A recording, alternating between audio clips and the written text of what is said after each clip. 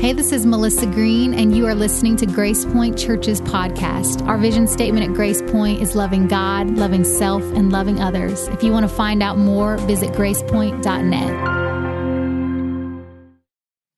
Well, we had a great week down in Haiti this week, and I'll just testify a little bit this morning, and then we're going to take the Lord's Supper together.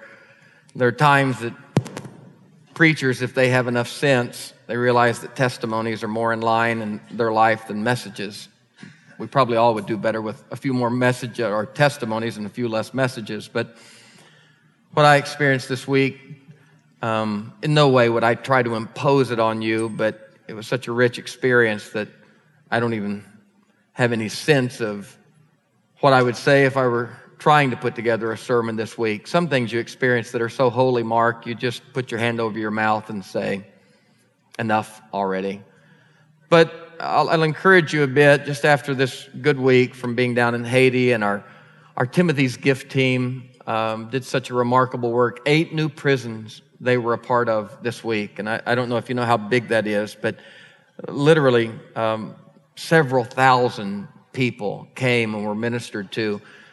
They have such dispensation down there in the Florida Department of Corrections. It's just amazing that by the time we get to even these new places, hundreds of men come and just pack the place out.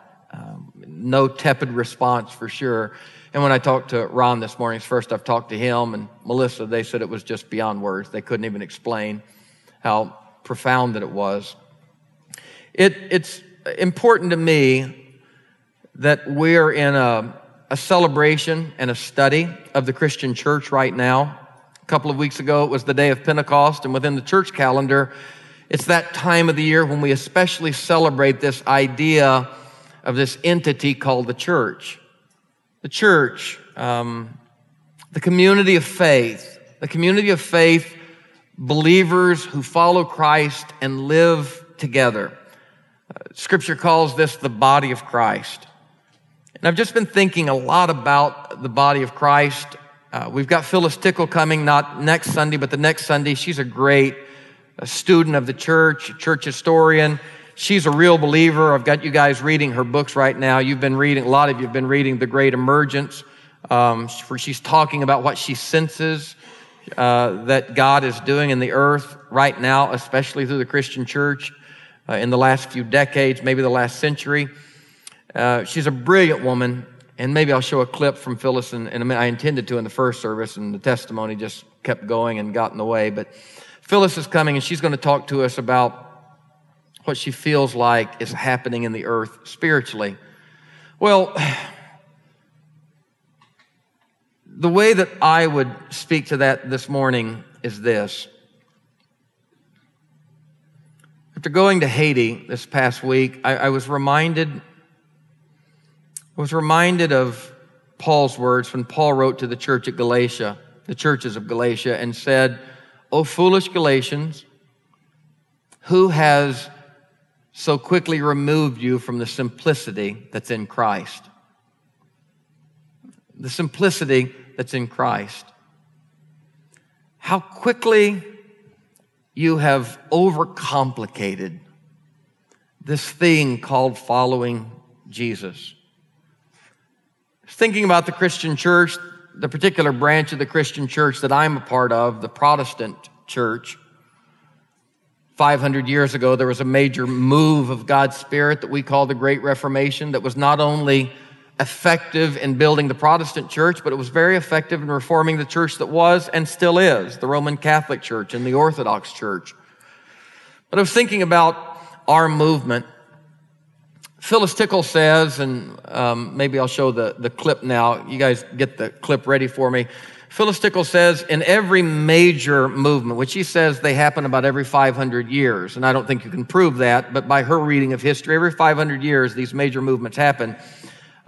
Phyllis says that there are several questions that come especially to the fore at those times, pressing questions that we ask ourselves as a church, in the macro and in the micro. The first question is the question a la Francis Schaeffer's book back 50 years ago, how now shall we live? A move, a true move, what we called in the old Pentecostal world a move of God. And I don't want to dress it up with so much religious language that you miss the point. The point is that we believe that God is intentional and involved in the earth, and that God's not arbitrarily just creating planets and people and letting them play out, but God with great intention is involved in this earth. And some of you really believe that, and you see God in everyday life, and you feel like God's interacting with you. Some people are dubious to that, but I'm one who believes that this whole thing is not an accident. I believe that it was done with the intention of God, at the behest of God, and I believe, Andreas, God's still deeply involved with this thing and has a mind about where he wants it to go. And periodically, these moves happen. It's like the Spirit of the Lord that brooded upon the waters and the universe gets created. God comes down in the form of a baby and the world gets changed. A fellow nails 95 theses on the door of a church, and the church is renovated, renewed, and restored. Phyllis believes, and a lot of people believe, and it could be the narcissism of every generation to believe that we're at a special time. That's obviously possible. But I think there is a good indication per church history that, twice a millennium, and maybe that has as much to do with sociology and anthropology as it does theology, but for whatever reason, the interaction between God and man gets especially stirred. And in those moments, we ask questions. The major question is, how now shall we live? How do we live in a time like this? What's God want from us at a time like this? How do we respond to the issues of the day? Human brokenness, human vicissitude, human reality. Times sufficiently change to such an extent that we don't know how to appropriate what has worked and make it work presently. The ball field, the landscape so dramatically changes that it feels like what did work is almost anachronistic and irrelevant now. But we still believe that this is God's world and that God's deeply involved. And so what are we supposed to do, God? What are we supposed to do? In a world with flying things and televisions and automobiles, in a world that is so dramatically different than the world even 100 years ago, exponentially different, the cyber age. The second question that is subsequent to that, how now shall we live, is followed by, where then is our authority? A baby's born, and the Mosaic law that had been the standard for 1,400 years, that baby now so interrupts that process that the religious leaders hated him because they said that he was abrogating, not just abrogating and intervening, he was defying the law of Moses.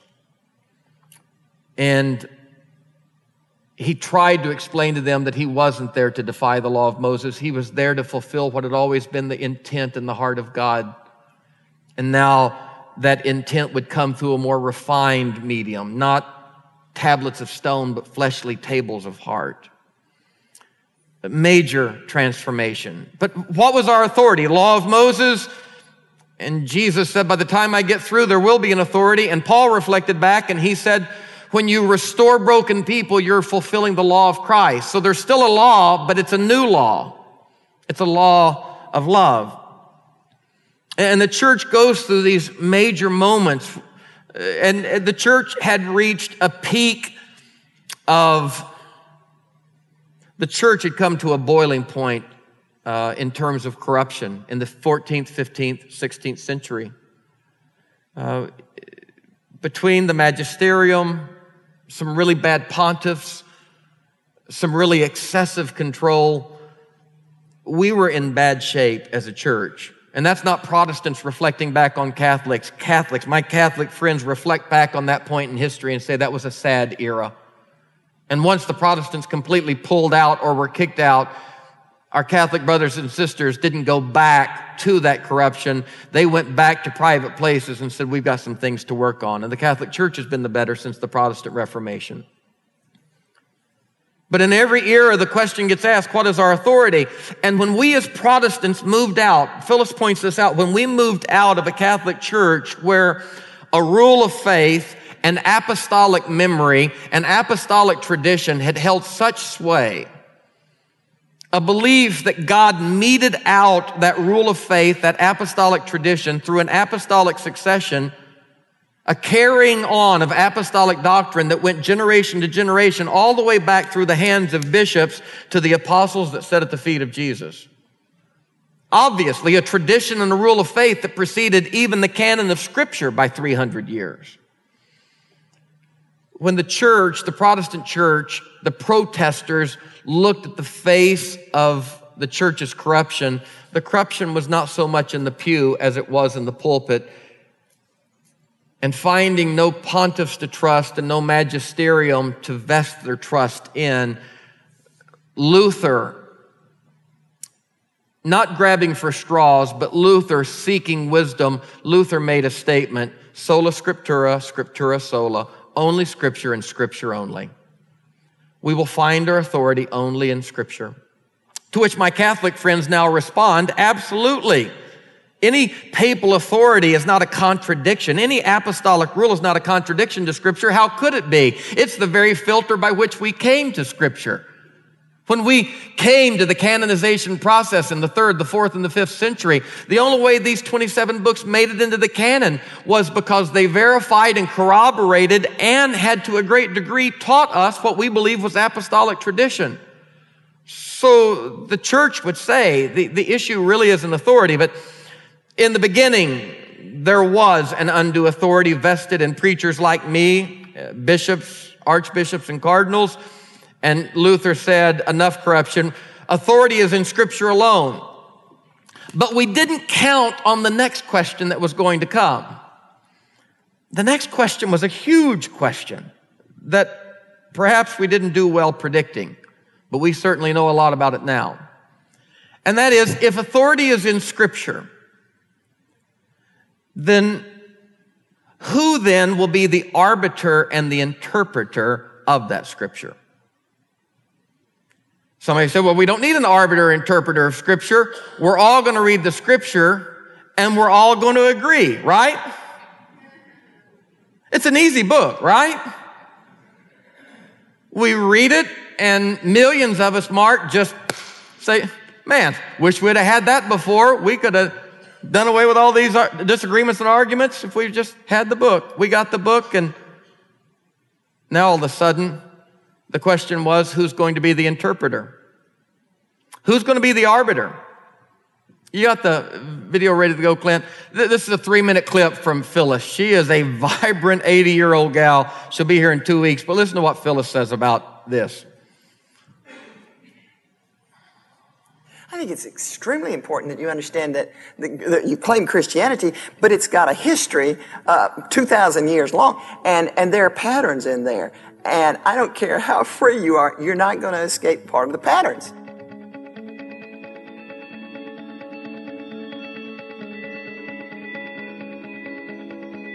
What Luther had, of course, come into was 500 years of Roman or Catholic, whatever you call it, Christianity, in which the Pope and the Curia and the magisterium around him had been the source of authority. And they obviously had become corrupt, and there was no question the thing had to go away. So it wasn't like Luther was a rocket scientist. It was just that obvious. So the minute he says, no more Pope, no more magisterium, no more Curia, then there's this great silence. So where now? Where are the rules? Panic. So what are we going to do? And he looks around as in conjunction with the other people. Obviously, it's wrong to blame Luther, but there was a whole coterie of them. But he looks around and he says, all right, then only the Scripture. It's the Holy Writ. Sola Scriptura, Scriptura sola is Latin for only the Scripture and the Scripture only. What had been corrupted by the church had been the Scriptures in many ways. There had been misinterpretation of it. There had been lifting out sections to prove things that the papacy wanted proved. There had been absolute corruption of it, just misquoting deliberately. So he says, now we've got the book.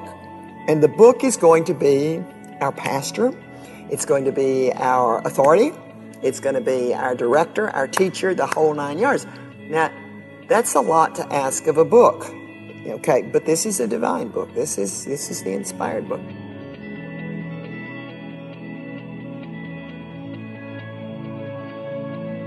Sola Scriptura held for about 350 years, simply because, first of all, we had to educate people so they could learn to read the thing, because when Martin Luther came along, very few people could read. So it took us 120 years to teach everybody to read.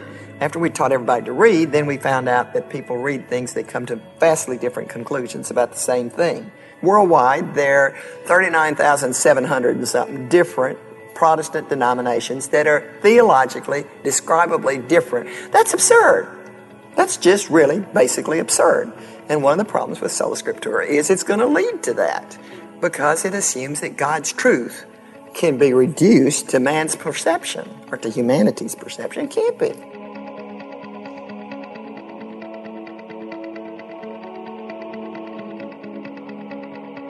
For 500 years, the basis of authority has been Sola Scriptura, Scriptura Sola. And it's not anymore. And when you say that to folk, it's very threatening. It's very, very threatening.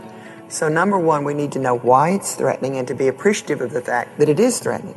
And then number two, we need to look at what were the limitations of it the minute it was formulated as a doctrine. And number three, where now is our authority? The minute you say that's not going to be the whole authority, then you open up the question, so where is our authority? So Phyllis will come in a couple of weeks and she'll talk about that. I want to say just a couple of things about that now. 39,700 denominations. You know, the interesting thing about those denominations, for those of you that come from them, you think all the people in the denomination agree? I mean, the question that begs, she just calls a spade a spade. She says the idea that the Protestant Reformation has ended up in 39,700 divisions is absurd. I think we at least, she's probably stronger on that than I am, but I think we should at least say, you think that God sat back and looked and says, you know, that's exactly the way I was hoping it would go. 39,700 denominations looking at the other saying, you know what each denomination is saying? We are the arbiters of this authority called the text. You think anybody makes a denomination thinking that they agree with the other denominations? The reason they make another denomination is because they agree on some matter of interpretation. You think anybody says, you know, we're going to start a denomination and we're going to be the denomination that gets it a little bit wrong? Nobody starts a denomination thinking they're getting it wrong. All 39,700 of them have at least one thing in common. They think they've got it a little more right than the other. Now, that gives lots of people jobs, and there are plenty of district superintendents and general superintendents. But what for the layperson, what for the woman at the well who's driving down Franklin Road saying, which of these cats have got it right? There is this sense of insecurity in the world and this, to a certain extent, loss of credibility by the church that we in this Protestant Reformation have developed such a head of steam of protest that we advertise our disagreements loudly. I want to say this before Phyllis comes. I do not think the remedy for Protestantism's division is doctrinal clarity. I don't think in what I sense is a move of God. I experienced Haiti different this time than the last time I was there, and this morning somebody sent me an article from the Wall Street Journal saying that Haiti is on the upswing. I sense that's because God is moving in the earth. And whether that's Tony Campolo and the macro, or Sean Penn, or former President Bill Clinton working in Haiti on a macro level, or whether it's the reality that 30 years ago there were a few hundred orphanages in Haiti, many of them government-run. Today there are thousands in Haiti. 98% of them are run by Christians, people of faith. And in a hellhole called Ouanaminthe, Haiti, this past week, we experienced a haven, an embassy of God's kingdom, Mark, in the middle of hell. And we saw hundreds of children whose minds were being reshaped from distortion, pain, and poverty to ideas that we call ideas of the kingdom. A kingdom that one day, this morning on the way to church, Nina, it's so funny, she just walked up here to ask me something. I'm a preacher's kid, got full dispensation here, but she walked up to ask me. What she walked up to ask me was, could she go back in class and show the kids some stuff that she brought home, or that we brought home from Haiti? And I said, well, sure. And that's kind of what I'm doing this morning, sharing with you some stuff we brought home from Haiti. But what's happening in Haiti, what's happening in Hope for Haiti, that little corner of the world that we were in there in Wanamint with those few hundred children whose stories we'll tell you more of next week. Next week, we're just going to show some videos and pictures and have that good old-fashioned mission service that a lot of us grew up with. And it'll be good, and share some testimonies. But what's happening there is a piece of the answer to the question that Nina asked me this morning on the way to church. She just, right out of the blue, 8 years old, it's the chief concern of so many of us. She said, Dad, when's the world going to end? And I said, have you not seen the chart that I made?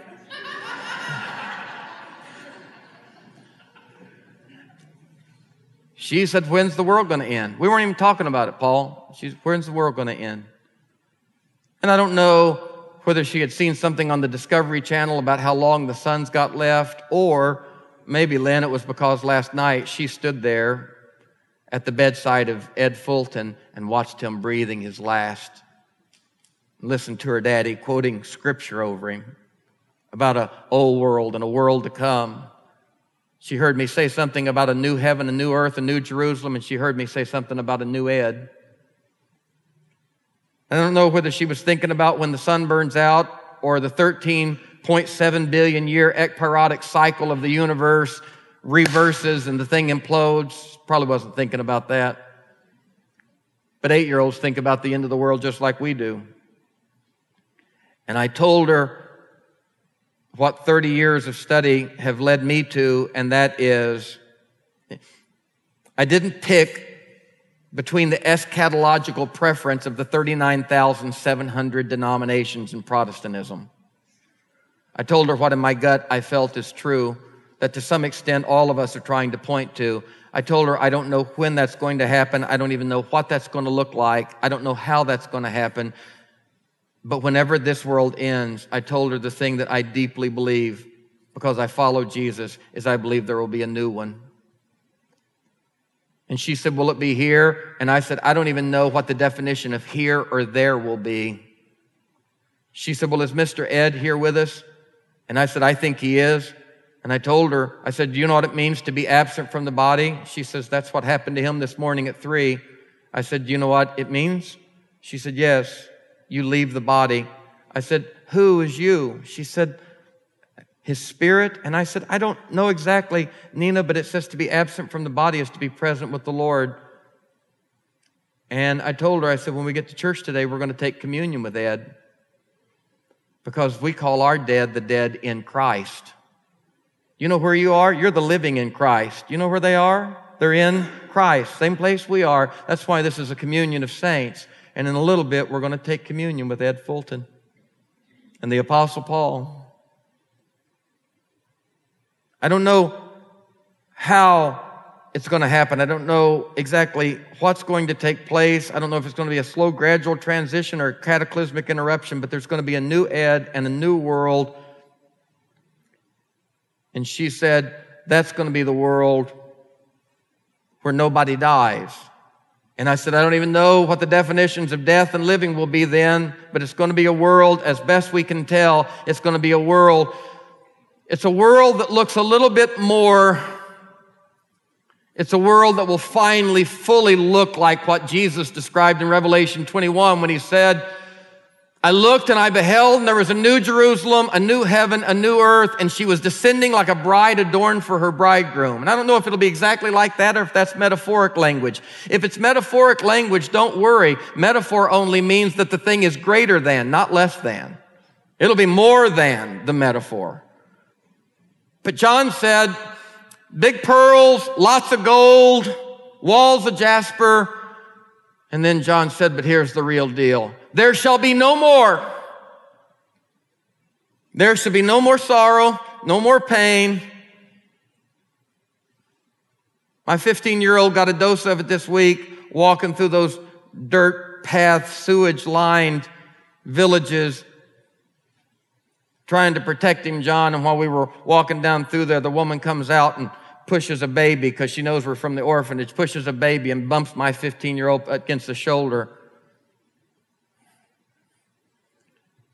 And he's nervous, and she follows us.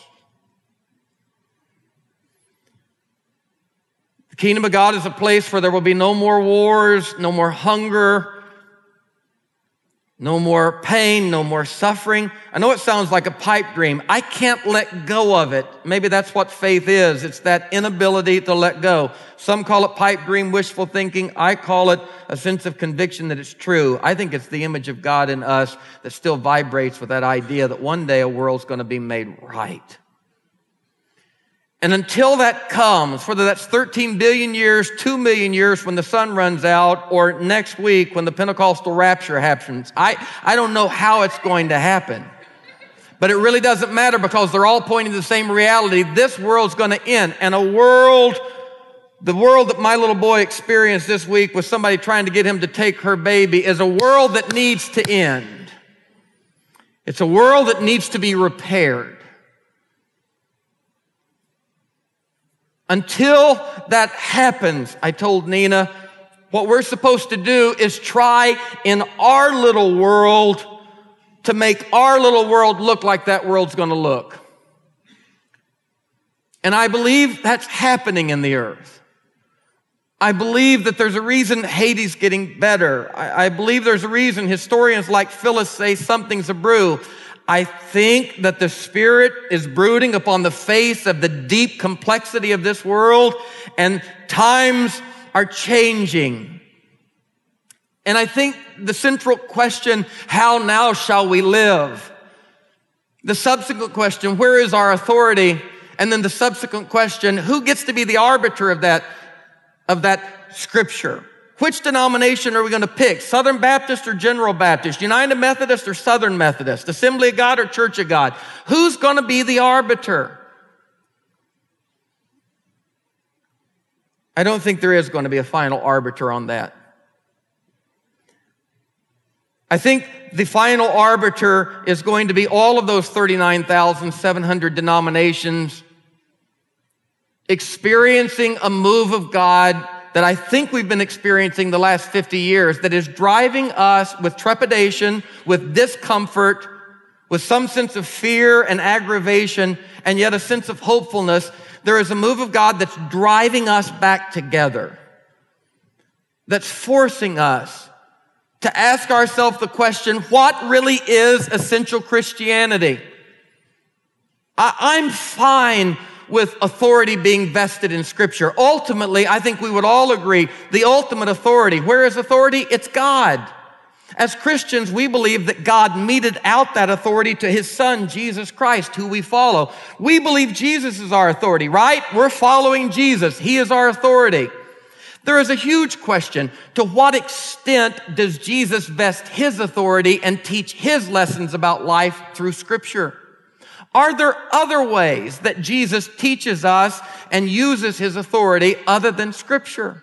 The Pentecostal movement that I've been a part of pointed to this idea of a direct experience of God, dreams, visions, a sense of internal intuition.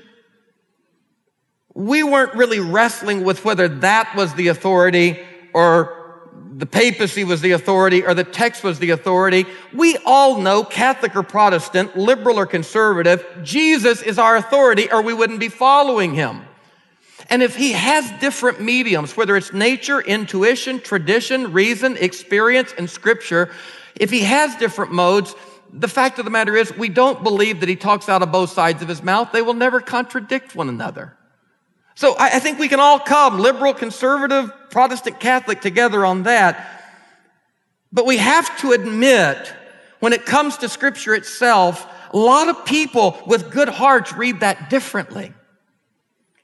And is the cleanup of this Protestant divisiveness that is so dividing us and hurting us, is the cleanup of that going to be when somebody is smart enough, powerful enough to come to the middle of these 39,700 and lead us back to a unity?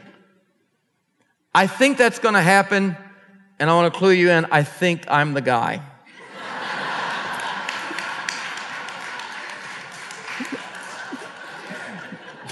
Why not?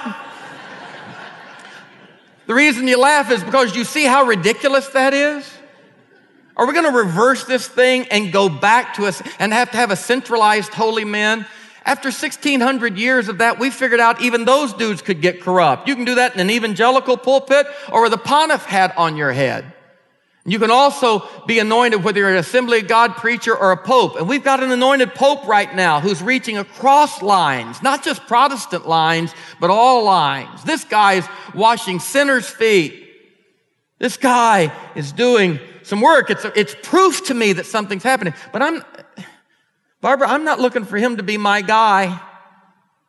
And I don't think the answer is somebody clearing up all of these doctrinal problems that we have. I think the answer is what I again was reminded of in Haiti. I took my 15-year-old son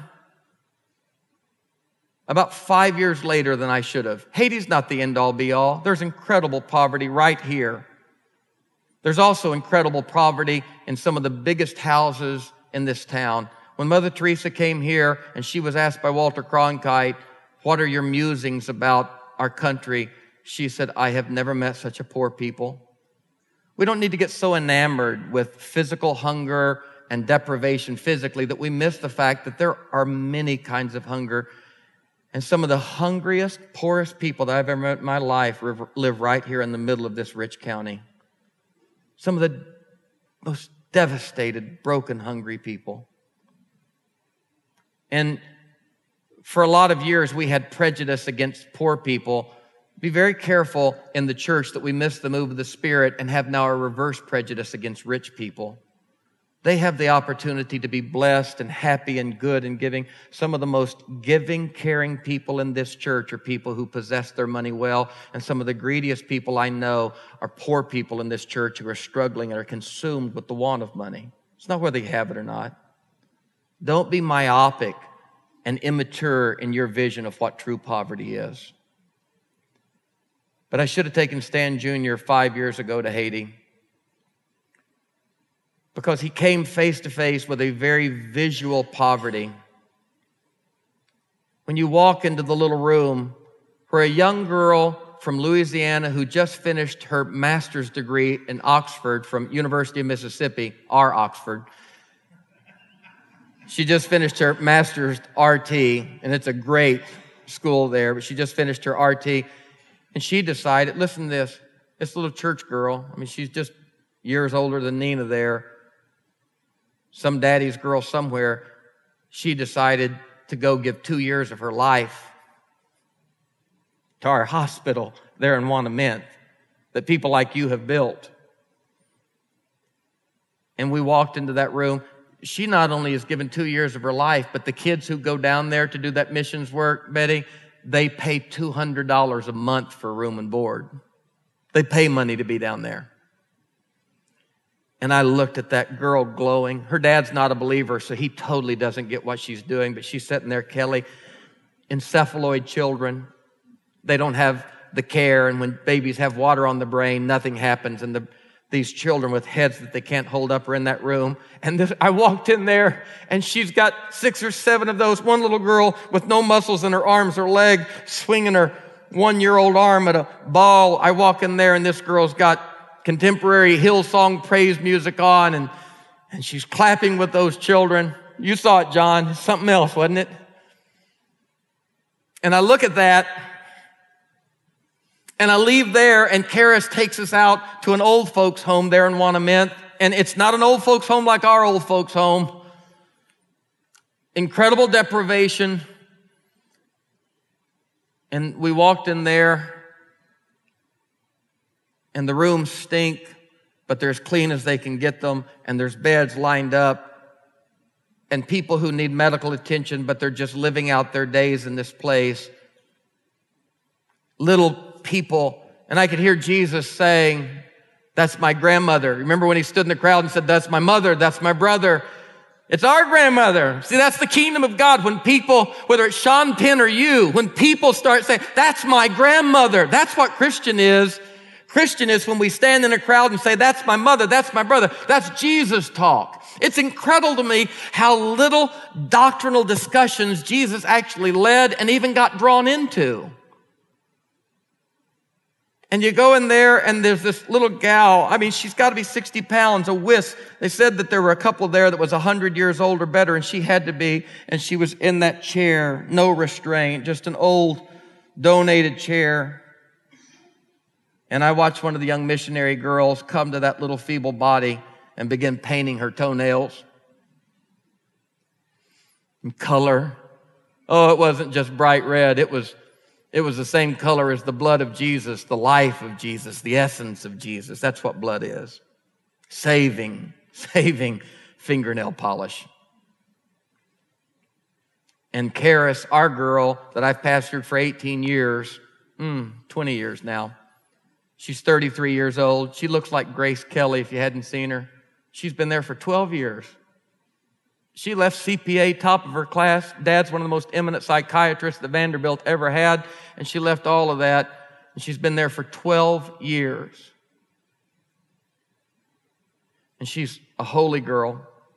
She puts a beautiful dress on, just a flowing, elegant life. And she gets on the back of the motorcycle. She walks the streets of the town, and they line up and call her Mama Karis, Mama Karis. And I ask her about the old folks' home, and she says one of her great inspirations is there. She tells me then it's run by a group of nuns, and all of my Protestant stuff comes, oh, it's Catholic. It's Catholic. And she said, yes, she said, you say good things about me. She said, I'm nothing. She said, but there's a little lady who's lived here into her own old age, a nun who's been here for 35 years. And she said, I was here with her in her last days before she finally had to retire from the physical duress of it all. And she said, the last time I was here with her, crippled herself and old, this little nun, she said, as we were tending to some of the folks, one of the old people, just their bowels released and the bed and themselves and the floor, and it was just human waste. And she said, she didn't call to anyone. She took a couple of towels, and she said, and I watched her in the middle of the floor cleaning. And then she said, I watched her take and diaper that old person, care. No gloves, no chain mail. And she said, the question was, why didn't you have somebody why are you still doing this? And she smiled and said, it's a means of grace. A means of grace, not to others, but a means of grace through Christ, through which Christ mediates his presence, Antonio, into her life. And all of my sense of needing to reconcile. I mean, do I agree with her doctrine of Mary? No. But she's doing really well with the doctrine of Mary, because the last time I checked, Jesus pointed to little old ladies in nursing homes that fall into such disrepair that they can't contain their body, and in their shame they sit, but someone graces them with hands that are not afraid to be dirtied and calls it a means of grace to swab their beloved bum. Oh, she's got Mariology right, because Jesus stood in that nursing home and said, that's my mother, and you know what her name was? Mary. She's just fine on her Mariology as far as I'm concerned. And I get on the plane. I come from a Pentecostal background, 5 generations deep, and believe now, looking back, that the Pentecostal movement has been a major part of this brooding of God's Spirit. It's a huge part. But as in any movement, we had our excesses, and as any young person would do, I overreacted to those excesses and became so embarrassed by the excesses in the extreme that I moved as far away from that as I could. But little by little, I circled back around to those sensibilities, that idea of God's Spirit and the direct invitation of the Holy Spirit to know Jesus. And I'm remembering now, not the excesses, I'm remembering now in my own heart and experience the loveliness of all of that. There's a reason 500 million of our 2 billion Christians call themselves Pentecostal or charismatic. It's a part of what God's doing. We looked up from the scripture. They said you could, and when you did, you would look into the face of Jesus, and we experienced God. And so I get on a plane, and a few of us, Mark, are talking about God. And as we're talking about God on the plane home, this vibrant young man turns around and says, "Do you mind if I talk with you? I hear you're talking about God." And he joined our conversation, and within 3 minutes, my interdenominational church history radar totally had him figured out. He was a Pentecostal guy. You can figure him out. He was a Pentecostal guy, and he talked with swagger and conviction, and he said all the stuff that I used to say, and he was so certain, and he knew it all, and he was saying all the stuff, and all of my reaction to 39,700 and which one's right was going off, and I just wanted to dismiss him, Barbara, just dismiss him, just like you can dismiss her because of her Mariology. And the Spirit of Christ, the Spirit of Stan says, make him be quiet so you can help him. And the Spirit of Christ listens to him. The Spirit of Christ says, listen to him. And I listened. And Brad, it wasn't about differences theologically, and it wasn't about you could have sliced him 9 ways to Sunday, and it was sincere love for Jesus all the way to the core. And as I listened deeper past the 39,700 reasons we're divided, I listened to him, and my heart burned within me, and I felt the presence of God. And then I found out that he left Barbados and he came here without a penny in his pocket because they're doing something at Lifeway, the Southern Baptist Star, that he heard about, and he thought it might help him take Jesus to his people more. And Chris, all of a sudden, it wasn't about me having a debate with him about this doctrine. The guy's pouring out his life. And he's sitting right over there. He came to church this morning. I'm glad you're here.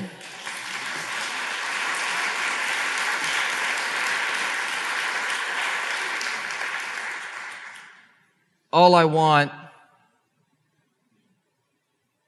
is for the flaming Pentecostals and the floor-scrubbing, rosary-pushing nuns. I just want us to acknowledge one another. I just want us to know one another. We're never going to get the 39,700 together ideologically. But I've been training my kid in an interdenominational church, and he knows more about church history and the Bible than most 15-year-olds because he's immersed in it with me. But the last few months have been hard on him. And I've been worried about him just like you worry about your kids. We've had a bad time. You don't think we ever have bad times? We've had a bad time.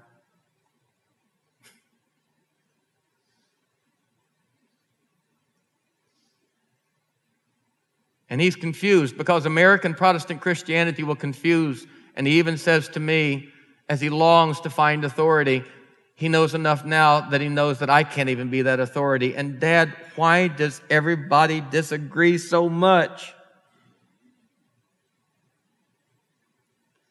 So I'm lucky enough to take him to Haiti, and we're lying there in bed the other night, and through the darkness, he said, after sweating his clothes through and wallowing in human misery and holding, stinking, hungry, hurting children all day long, we lie there in bed. And it is no doctrinal fix, but my son calls out through the darkness, "This is the best day of my life." And he said, "I want you to know that I would give anything to be able to go back the last few months and do some things differently." You know what that's called? That's called repentance. You know what repentance is? Repentance isn't just going down to the altar telling God we're sorry so we can go to heaven and leave this hell. Repentance is when your mind changes. And in Haiti, my son found an altar, and his mind is beginning to change. And I don't know if he'll be eternally secure in that, predestined for it, and how much his free will play into it, and whether he needs to speak in tongues on the other side of it. All I know is that somewhere between a flaming young Pentecostal evangelist herding children and a Catholic nun scrubbing poop off the floor, my son found God. And I think that the mind and the move of the Spirit today is not a diminishment of Scripture. It's not a playing down of doctrine. It is simply an acknowledgement. We're not going to fix the world through that, Steve Lindstrom. We're not going to fix the world through that. We're going to fix the world when we finally remember that Jesus said at judgment, I was hungry.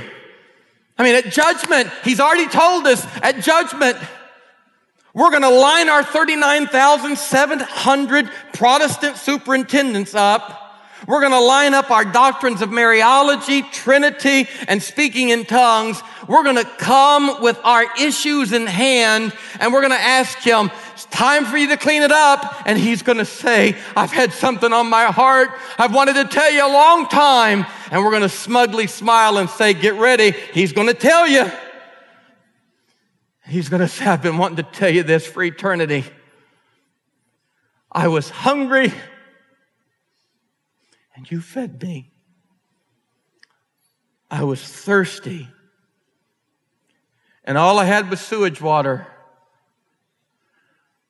But you gave me clean water. I was naked, and you clothed me. I was sick, and you visited me. I was in prison, imprisoned deeply, and you visited me there. And we lean in with our predestination, free will, Catholic and Protestant sensibilities and arguments and say, yeah, now get to the real stuff. And Jesus says, that's all I wanted to say. In my eschatology, that is not an end-time event alone. Judgment begins at the house of God. And what my son experienced in Haiti this week was he heard that judgment. He heard that judgment while yet there is time for his life to be transformed. And it's that voice that is calling us to come back to what is essential Christianity. The interpretation is not going to come on the finery.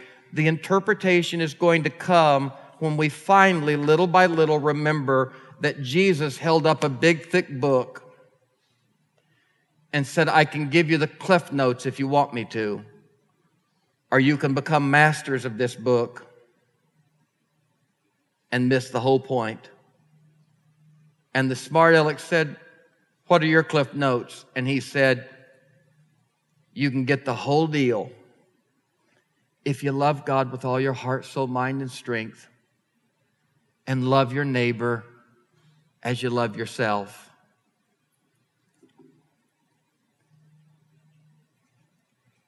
And that's about that. If you want to be a part of the kingdom of God, I know how you can become a part of the church. Go out, meet Leela. She'll give you a loaf of bread. We'll put you in a life group and get you a membership. But if you want to be a part of the kingdom of God, find misery in this earth, whether it's a prescription drug-addicted Mercedes-driving Brentwood mom who's dying 1,000 deaths and needs the touch of Jesus in her heart, or Steve, a homeless man under the bridge, or a deaf, naked child that wouldn't let go of our hand the whole week. Find somewhere where there's misery and dilute it and clean it up in the name of Jesus, and the kingdom of God will be coming there. And Nina, honest to goodness, we may do that enough that finally that kingdom grows together and there is no more sorrow and suffering.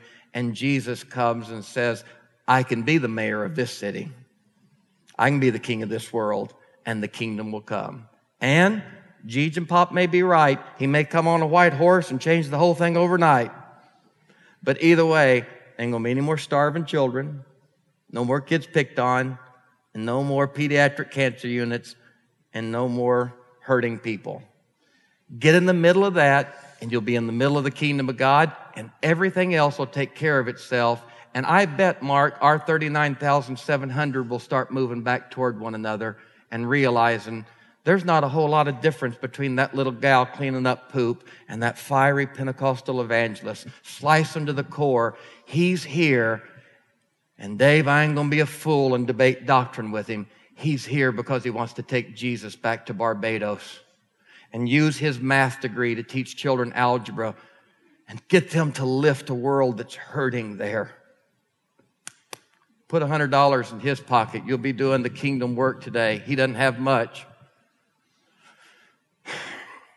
Bow your heads with me and let's take communion together. Brothers and sisters who are serving the Lord's Supper, take the elements and hold them for us a moment. Let us just pray a little bit here. Thank you, Lord, for happy tears, repentant tears, hopeful tears. Thank you, Lord, for the fact that the Wall Street Journal said Haiti's on the upswing. Thank you that Grace Point's on the upswing. Thank you that Barbados is on the upswing. Thank you that a little nursing care facility run by some Catholic nuns is on the upswing. And little old ladies' toes are getting painted, even though their diabetes is not getting its medication.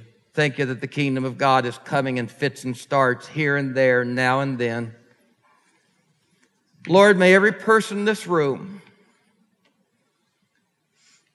may we find our place in this kingdom of grace.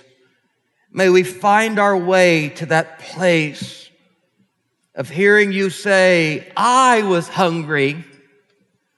That's my mama in that wheelchair.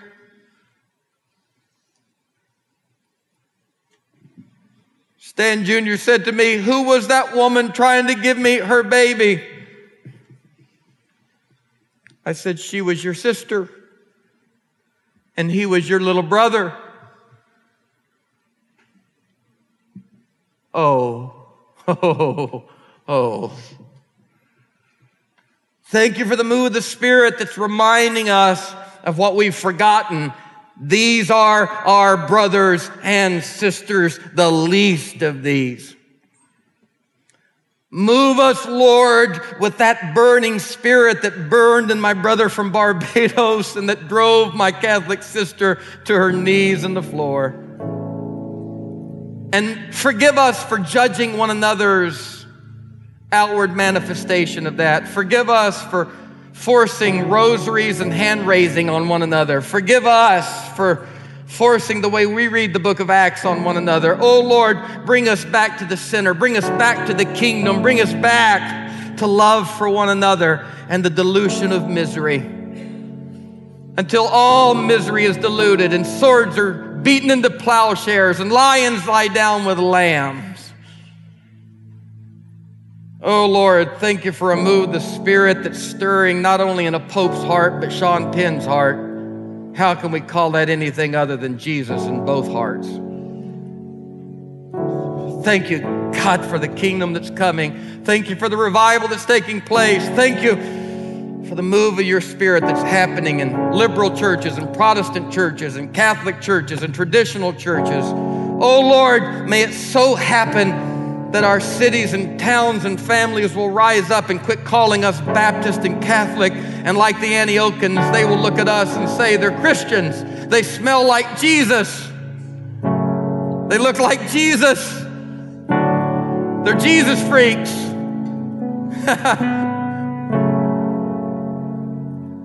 Oh, may we be Christians. And thank you for those who don't even call themselves that may be better ones than we.